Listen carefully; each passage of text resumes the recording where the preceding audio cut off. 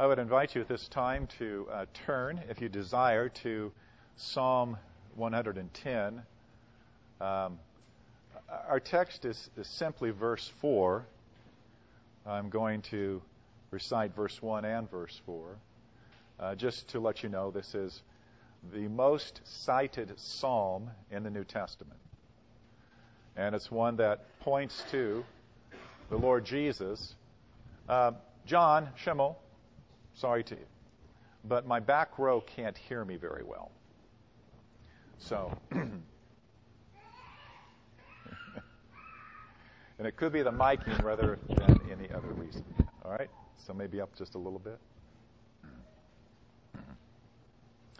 Back to Psalm 110. It's cited the most in the New Testament, and it's one that Jesus used to confound his Pharisees in terms of being opponents. But it's verse 4 in particular that is the theme and focal point of our message today. So Psalm 110, verse 1, David writes, "The Lord said to my Lord, sit at my right hand until I make your enemies a footstool under your feet." And then in verse 4, David continues to write, inspired by the Holy Spirit, you are a priest for the Lord has sworn and will not change his mind. You are a priest forever, according to the order of Melchizedek. Let's pray. Our God and our Father, this morning we come to Scripture, knowing that we need to depend upon your Holy Spirit, to be the one to guide us into the words which, O Holy Spirit, you first inspired your prophets and apostles to write. And therefore we would pray for a great illumination of our minds and hearts to understand your truth. And in understanding your truth, to find our hearts desiring to know it, to understand it, and to live it. And then you would work in us to will and to do your good pleasure. We would desire our great God to be, as Jesus called his disciples, to be salt and light in this generation. We would pray this so that through our lives being, as it were, light and salt and light, the name of Jesus will be properly presented. Those who don't know you might come to know you. Your great commission would be ever increasingly fulfilled. And truly, the promise to Abraham would be realized, that in the seed of Abraham, all the nations of the world would be blessed. That seed, even Jesus. Amen. So even as we called your attention to the hymns that we are singing today, I want to simply give you again some of that information, some of those hymns, in terms of several that I have printed, just stanzas in front of me. I want you to think about this one. This goes back to a Latin hymn in the 6th century. So way back in the 500s, some unknown early church guy wrote these words in Latin, later translated into English. At the Lamb's high feast we sing praise to our victorious King, who has washed us in the tide flowing from his pierced side. Praise we him whose love divine gives his sacred blood for wine, gives his body for the feast, Christ the victim, Christ the priest, celebrating the priestly ministry of Christ. Then Isaac Watts, one of the greatest of all the hymn writers, has written these words, Jesus, my great high priest, offered his blood and died. My guilty conscience seeks no sacrifice beside. His powerful blood did once atone, and now it pleads before the throne. Later in the 18th century, we have the great hymn writer Charles Wesley, John Wesley's brother. And Charles has written these words. We've sung them. He ever lives above for me to intercede. His all-redeeming blood, or love, his all-redeeming love, his precious blood to plead. His blood atoned for every race and sprinkles now the throne of grace. And then we'll conclude this morning with Vicky Cook's song, which is a late 20th century And really, it is a hymn rather than just a song. Before the throne of God above, I have a strong and perfect plea. A great high priest whose name is love, who ever lives and pleads for me.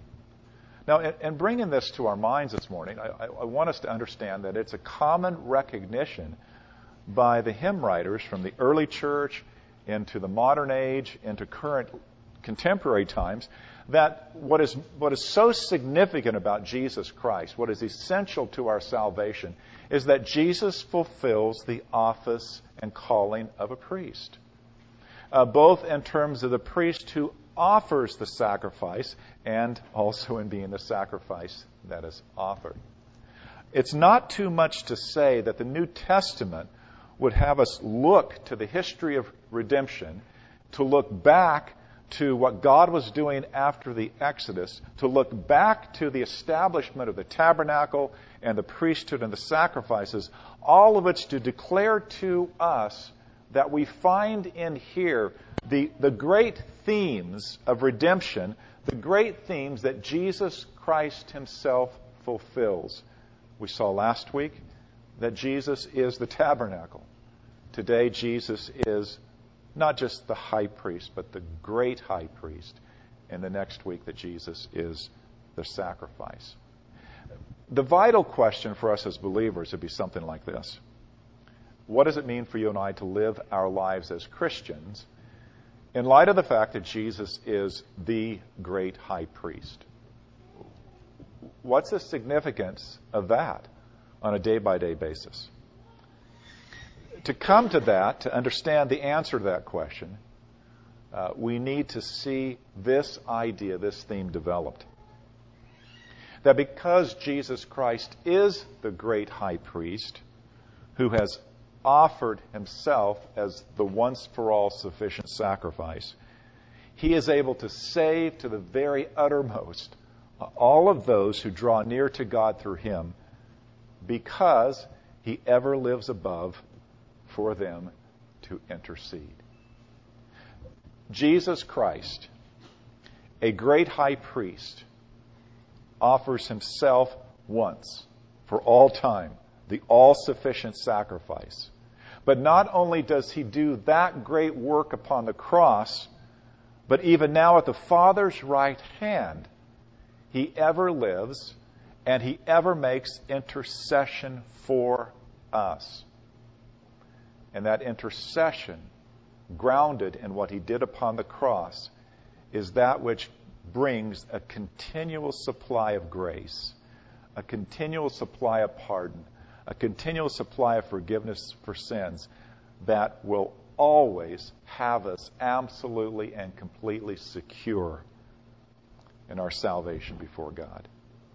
Now, to think this through, we need to look at the tabernacle, the priesthood of the tabernacle.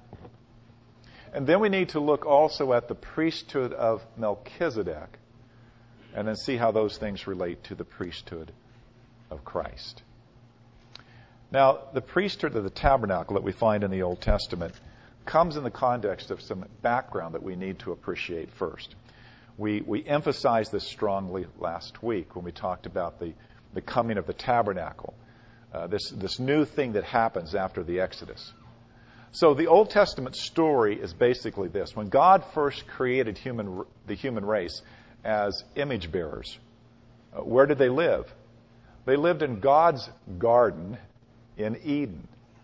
And God's garden had the very significance, as we find through reading lots of places in the Old Testament and chapter 21 and 22 of the book of Revelation. The significance of the garden and the Garden of Eden was it was the dwelling place of God. And when God first created the human race, God dwelt with them, they dwelt with him. What happened when Adam and Eve sinned? They were expelled from the garden. Well, what's the significance of that? When you are a sinful human being, and God is a holy, holy God, you can't dwell in his presence. And so the first humans, even though an atonement is made for their sin at that point, they are cast out of the garden and away from Eden. So the history of the human race, in terms of the fallen condition of the human race, is a history in which human beings are living, but they're not dwelling with God, and God isn't dwelling with them. We see this from Adam all the way through the time of Abraham. God comes to visit. God comes to be for a short while with his people, but God does not stay and God doesn't dwell with his people. That's all the way it is. In fact, the covenant that God presents in Genesis 15 and Genesis 17, he makes the promise, I will be a God to you and to your children. I'll be a God to you and to your descendants. But nothing is said in the original establishment of the covenant that God is going to dwell with his people. That's the great new truth and revelation that comes with the Exodus. Why? Because the Exodus is the preeminent thing in the Old Testament that symbolizes redemption. It is when God has redeemed his people and brings them out of Egypt, bondage to slavery, symbolic of the bondage to sin, and redeems them, the Passover lamb. He then declares to his people that he wants them to build a sanctuary so that he can dwell in their midst. So now the covenant promise becomes, I will be a God to you and to your children, and I will walk among you and be with you as your God. I will dwell among you as your God. But how? Nothing has changed in terms of human nature. Adam and Eve were expelled because of their sinfulness. God didn't dwell with anyone between Adam and the Exodus because of that sinfulness. What's going on here? The new dimension, in terms of God dwelling with his people, comes in the context of the revelation of redemption. The tabernacle, the priesthood, the sacrifices, is a tremendously significant and symbolic representation of how sinful human beings are now brought into the presence of God so that God can himself be brought near to them to dwell with them. And so in this system, tabernacle, priesthood, and sacrifices, we begin by looking at the priestly nature of those who were assigned to the tabernacle. Now that's vast. The subject is incredibly dense and vast. It has lots of intricate details. The latter part of the book of Exodus, all the way through Leviticus, all of this is... So we don't have time to look at every one of those particulars. I'm going to have to summarize. But here I'm taking my cue from the book of Hebrews, because the writer of the book of Hebrews summarizes. He summarizes all of the priestly nature of the tabernacle priest really in a relatively short order of things. So following that biblical precedent, we'll talk about the priesthood and what are the significant points. We need to understand that the priesthood is, first of all, set apart by God. There's a special being set apart. There's also a special clothing connected to that that's symbolic. And then there are specific functions. Now, in terms of this special calling being set apart by God, not anyone could be a priest, and no one could choose to be a priest on his own. God specifically selected out of the tribe of the Levites the family of Aaron. Just the sons of Aaron were going to be set apart and consecrated and ordained to be priests. And within the sons of Aaron, it was going to be not the firstborn, but the first son that still remains living, the oldest son, who's going to be the successor to the high priest.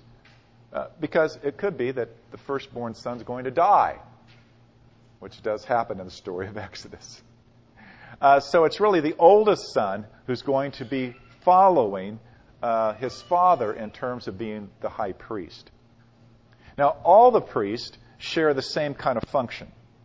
That function is mediation. I mean, this is true throughout the pagan world as well. All the pagan priests were mediators between God and man and God. But their mediation was all based upon false ideas of God and false ideas why there needs to be mediation between God and man, which makes what God declares to Israel all the more significant. It's not some kind of superstition that requires mediation. It's not some kind of magic that requires mediation. What requires mediation is the reality of sin.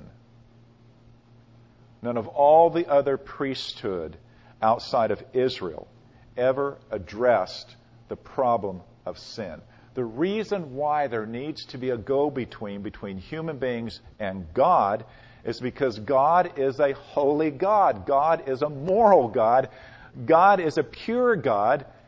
And human beings have broken His covenant, violated His law, and come before Him as those who are no longer like Adam and Eve as they were originally created. So, priesthood involves mediation. That's the first thing to know. And they're consecrated to this mediation in a twofold way, and this is significant. They're consecrated by a washing with water and by an anointing with oil. This was to signify that they were going to be set apart. This oil, the formula of the oil, was so important that God said to Israel, you must not compose this oil for any other purpose than for anointing the priest. And anyone who uses this oil to anoint someone who's not a priest is going to get cut off. Anyone who happens to use this formula wrongly is going to be cut off. It was a special oil designed only for the priest of Aaron. Now, the parallel to Christ is that at the inauguration of Jesus' ministry, something highly symbolic happens to Him involving water and anointing. Jesus is baptized by John the Baptist. There's the parallel to the water. And then the Holy Spirit descends upon Him like a dove. Now, why is the descent of the Holy Spirit symbolic of the oil? Because that's how the Old Testament came to understand the anointing oil. It was a special endowment of the Spirit of God for the calling that the person is set aside to. There were only three kinds of individuals who were anointed with oil in this way: prophets, priests, and kings.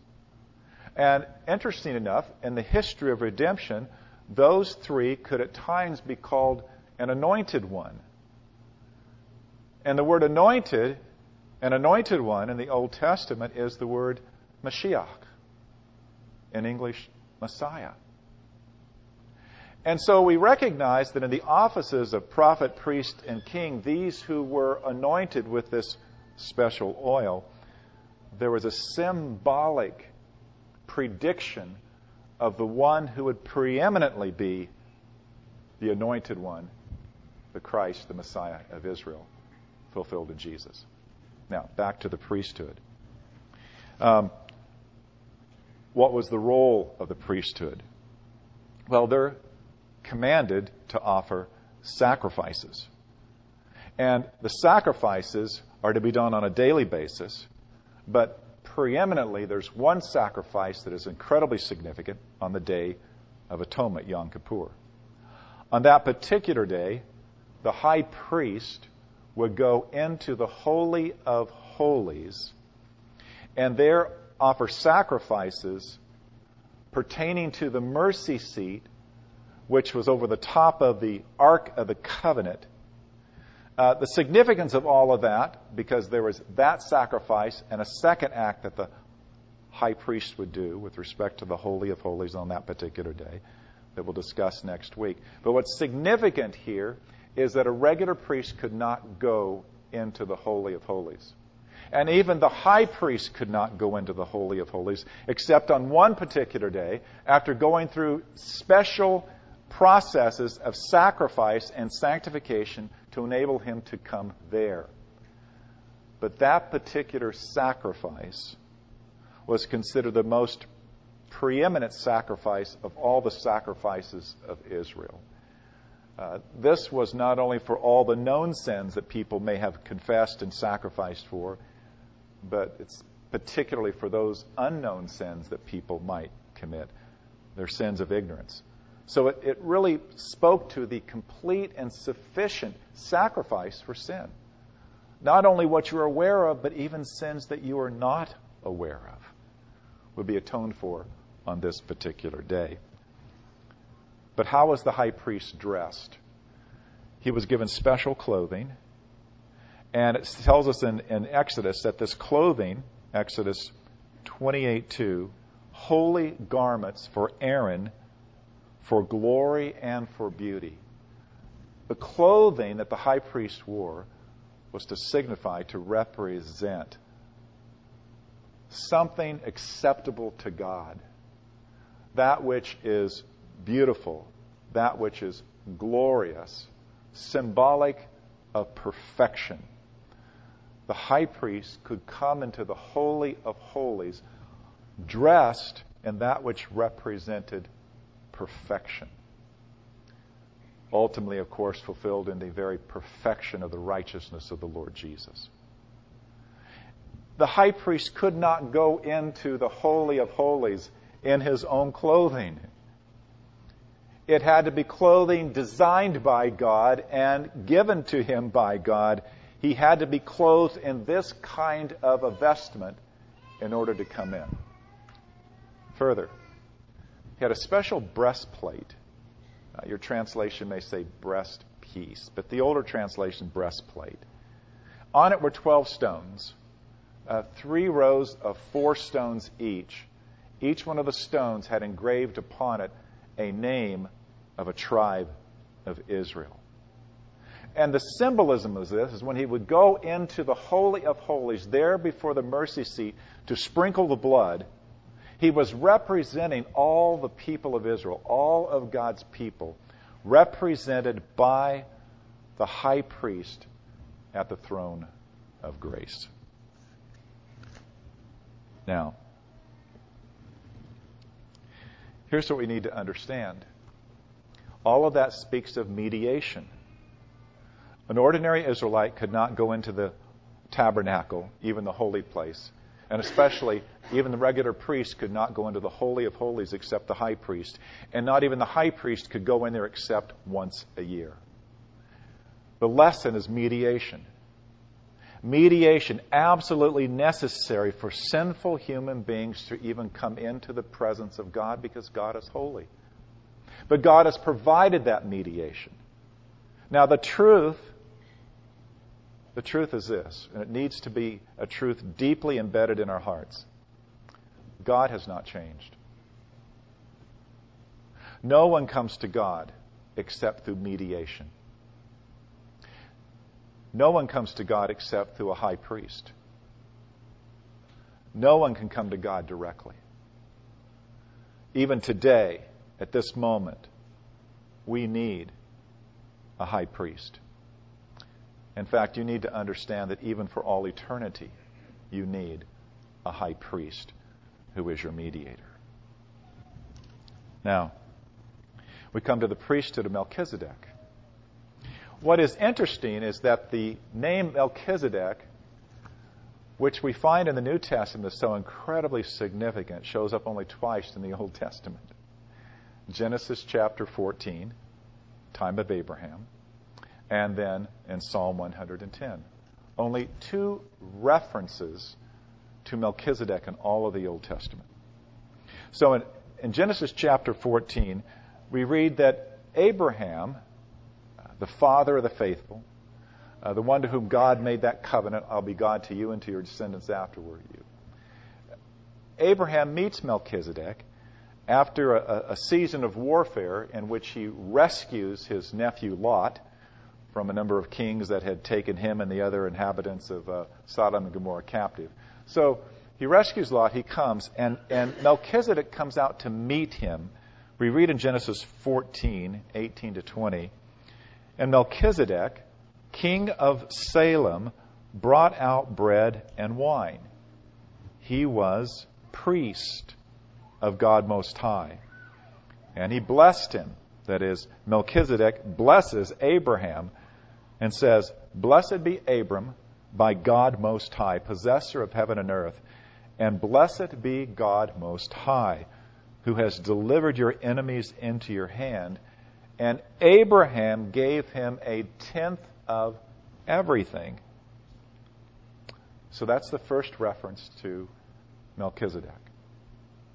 Silence for almost 1,000 years, until under the inspiration of the Spirit of God, David writes this psalm, Psalm 110, where verse 1 says, "The Lord says to my Lord, sit at my right hand until I make your enemies a footstool for your feet."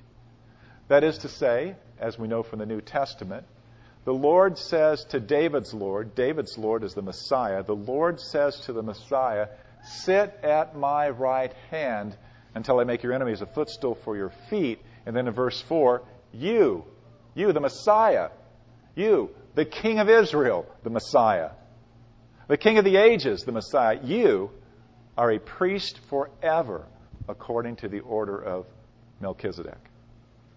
1,000 more years of silence as to what this all means until we come to the time of the New Testament. So we have in Psalm 110, God speaking through David, God giving a messianic psalm, God saying that the Messiah is also going to be a priest. And not only that, he's going to be a priest eternally. You are a priest forever. Not only that, but this priesthood is not going to be according to the law. It's going to be by a direct oath of God. The Lord has sworn and will never change his mind. You are a priest forever. So we come to the New Testament, chapter 7 of the book of Hebrews, and we read this, further information and interpretation of who Melchizedek is and what this means. Verses 1 through 3.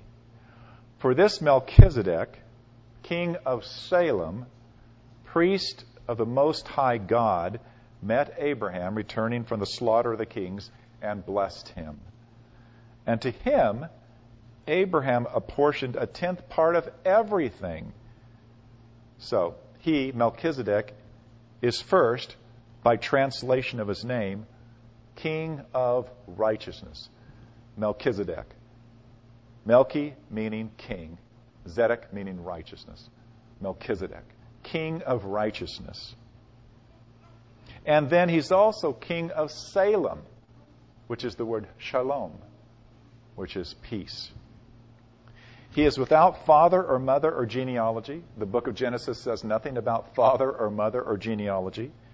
Having neither beginning of days nor end of life. There's no time when Melchizedek was born. There's no statement of when he died. But resembling the Son of God, he continues a priest forever.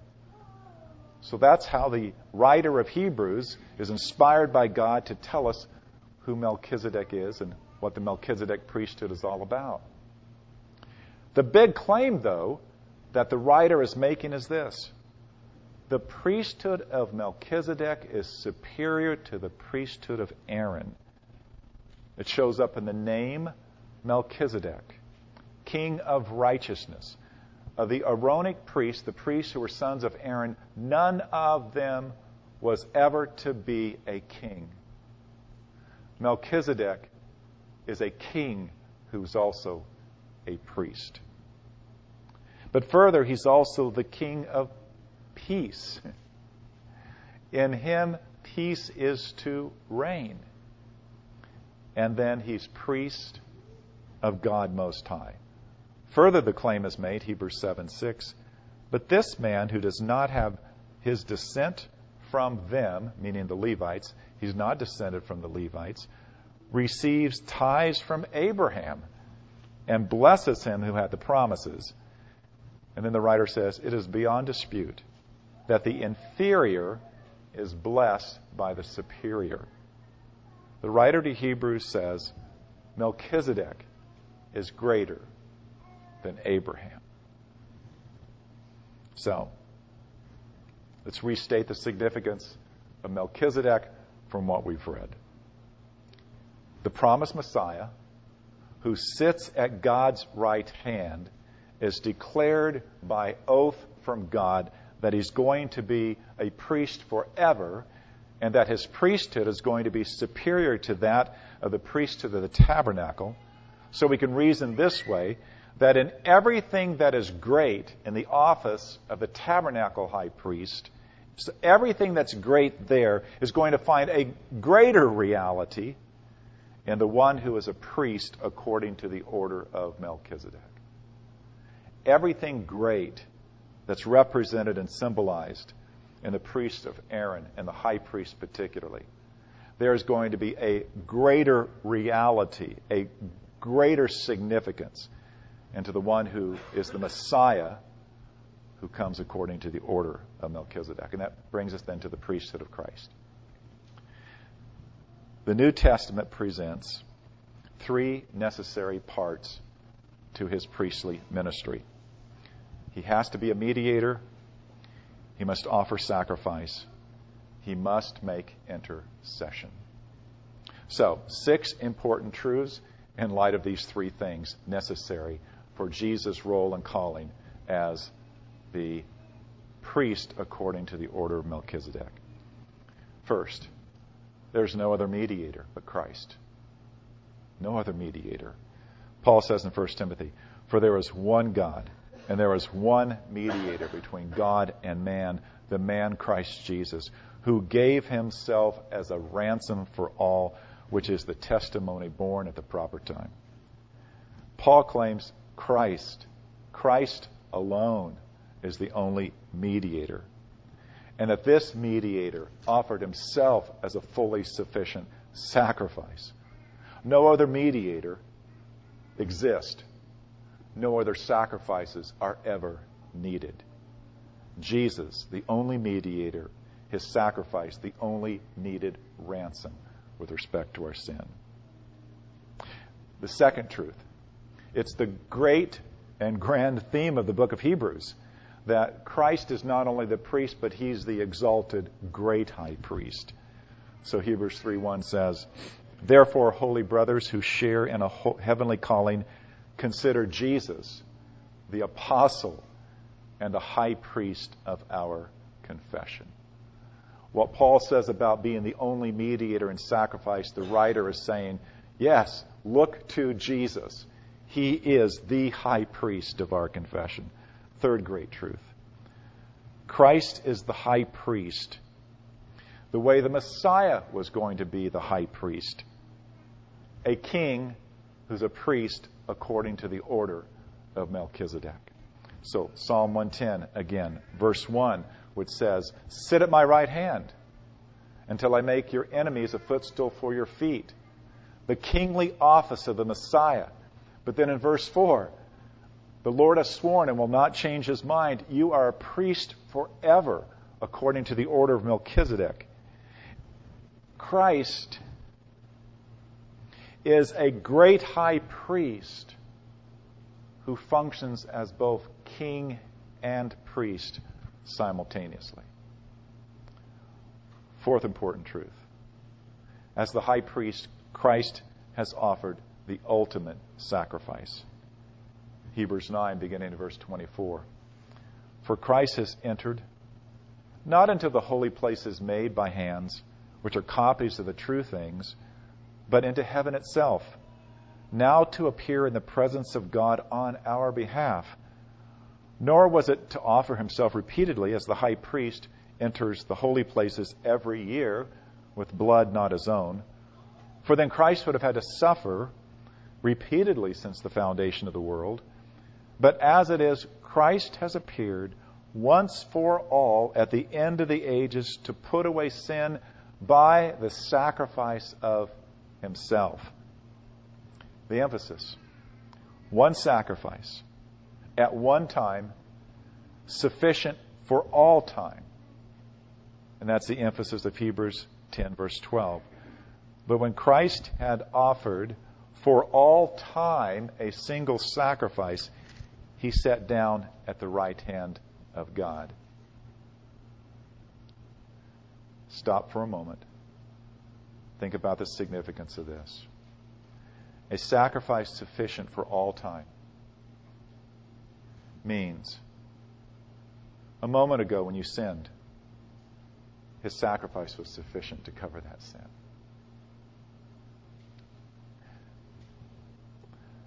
the great power of the devil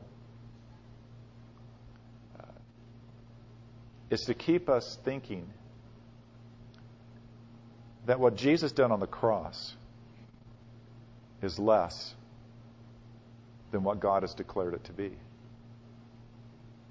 So, when you sin, you wonder and doubt, has God really covered this sin? Is this sin truly forgiven? Am I still acceptable to a holy God? When you sin, you need this truth at that moment more than any other truth. You need to know at that moment the sufficiency of what Jesus did once for all time. You need to know that. Because that which will draw you back in repentance is not your feelings of guilt. That which will draw you back in repentance is a humble awe at the power of the mercies of God to forgive you in your very worst moments and in your very worst behavior and in your very worst frame of mind, to know that at that moment God has never loved you more than at that moment, because that's the reason for why Jesus shed his blood. Your feelings of guilt will never, ever save you. Your feelings of guilt will never reconcile you to God. Your feelings of guilt will never help you live the righteous life that God desires. Your feelings of guilt will only destroy you. What you must have at the moment of your most desperate understanding of your sinfulness and how you must in your own flesh be abhorrent to God is to realize the God who abhors your sin and who would abhor you in your flesh has also provided for you in the mercy seat of his Son everything fully sufficient to cover every one of your sins. To the very depth of your awful, filthy soul, he has covered your sin. And the moment that you understand how awful you are is the very moment you should be praising a God who has loved you with an everlasting love, with an all-sufficient sacrifice of his Son, that Jesus, as the high priest, so willingly has given. This you need to know. Your life will never change if you're not grounded in an understanding that Jesus paid it all. You owe everything to what Jesus did for you. And he did it because he loves you, because he cares for you so deeply. And then, how do you know this is always the case? The sixth great truth. The priestly intercession of Jesus is our confidence to come to Christ at all times in our time of need. Hebrews 2, verses 14 to 18. We are told that since, therefore, the children share in flesh and blood, he himself likewise partook of the same, that through death he might destroy the one who has the power of death, that is, the devil, and deliver all those who fear of death were subject to lifelong slavery. For surely it's not angels that he helps, but he helps the offspring, the seed of Abraham. Therefore he had to be made like his brothers in every respect, so that he might become a merciful and faithful high priest in the service of God, to make propitiation for the sins of the people. For because he himself has suffered when tempted, he's able to help those who are being tempted. First, Jesus is sympathetic to you. He's sympathetic to your worst moments on your worst days and your worst attitudes. He's sympathetic. Without sin, he's felt the power of temptation, but without sin. You see, no one has ever felt the temptation the strongest except the one who has resisted temptation the most. Do you understand that? Because Jesus has been tempted but never sinned, no one felt the power of temptation more strongly ever in the history of the human race than Jesus did. Because the more he resisted, the more the temptations were pressed upon him by the devil. And Jesus resisted the most challenging temptations that could ever be presented to any human being without sin. That's his sympathy toward you. He knows how powerful sin is to tempt. He is the only one that can help you because he is without sin. But it's not just Hebrews that gives us this great testimony of a sympathetic high priest who's always interceding for us. Romans chapter 8, Paul says, "What then shall we say to these things? If God is for us, who can be against us? He who did not spare his own son, but gave him up for us all, how will he not also, along with him, Jesus, graciously give us all things? Who shall bring any charge against those whom God has chosen? It is God who judges. Who is there to condemn? Christ Jesus is the one who died, more than that, who was raised, who is at the right hand of God, who indeed is interceding for us." 1 John 2, verse 1. "My little children, I am writing to you so that you would not sin. But if anyone does sin, we have an advocate with the Father, Jesus Christ the righteous." The word advocate there is one who pleads on behalf of another. Jesus is our great high priest, who by the power of his indestructible life ever lives above to plead for us.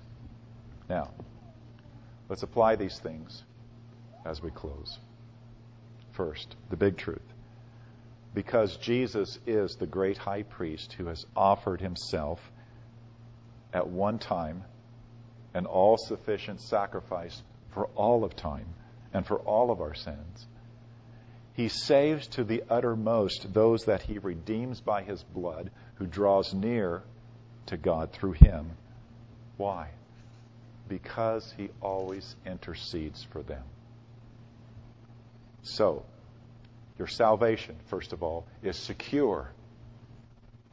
If you have truly placed your faith in Christ, if you truly have trusted him and his sacrifice for sin, then God's grace through the gift of faith has saved you. You are redeemed. Your sins are atoned for. You have redemption in his blood, the forgiveness of your sins. Second, your great high priest ever lives above for you to intercede. His throne is a throne of grace. His throne is the very mercy seat. Your greatest need is when you know you have sinned. Your greatest need to know that is the time to run to Christ, to run to the one who is your mediator. You have to know that when you confess your sin to him, he pleads his blood to the Father. He pleads his work on your behalf. What does Jesus have to plead for you? The great work of salvation and redemption, the great sacrifice, the expiation of your sin, the propitiation of God's wrath, the ransoming of you from enslavement to sin, and reconciliation of sinful human beings to God.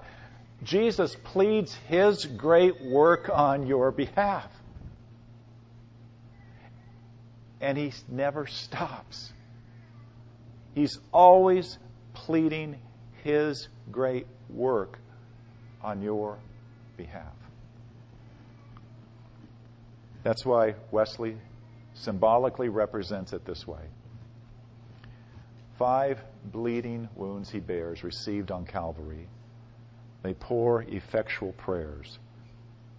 They strongly plead for me. Forgive him, oh, forgive, they cry, nor let this ransomed sinner die. And then Wesley goes on with his last stanza. What is the great truth of the priestly work of Christ? My God is reconciled. His pardoning voice I hear. He owns me for His child. I can no longer fear. With confidence I now draw nigh, and Father, Abba, Father, cry. Amen.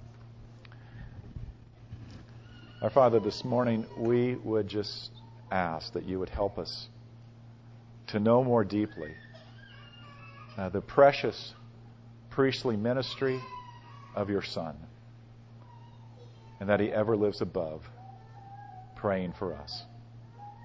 In Christ's name, amen.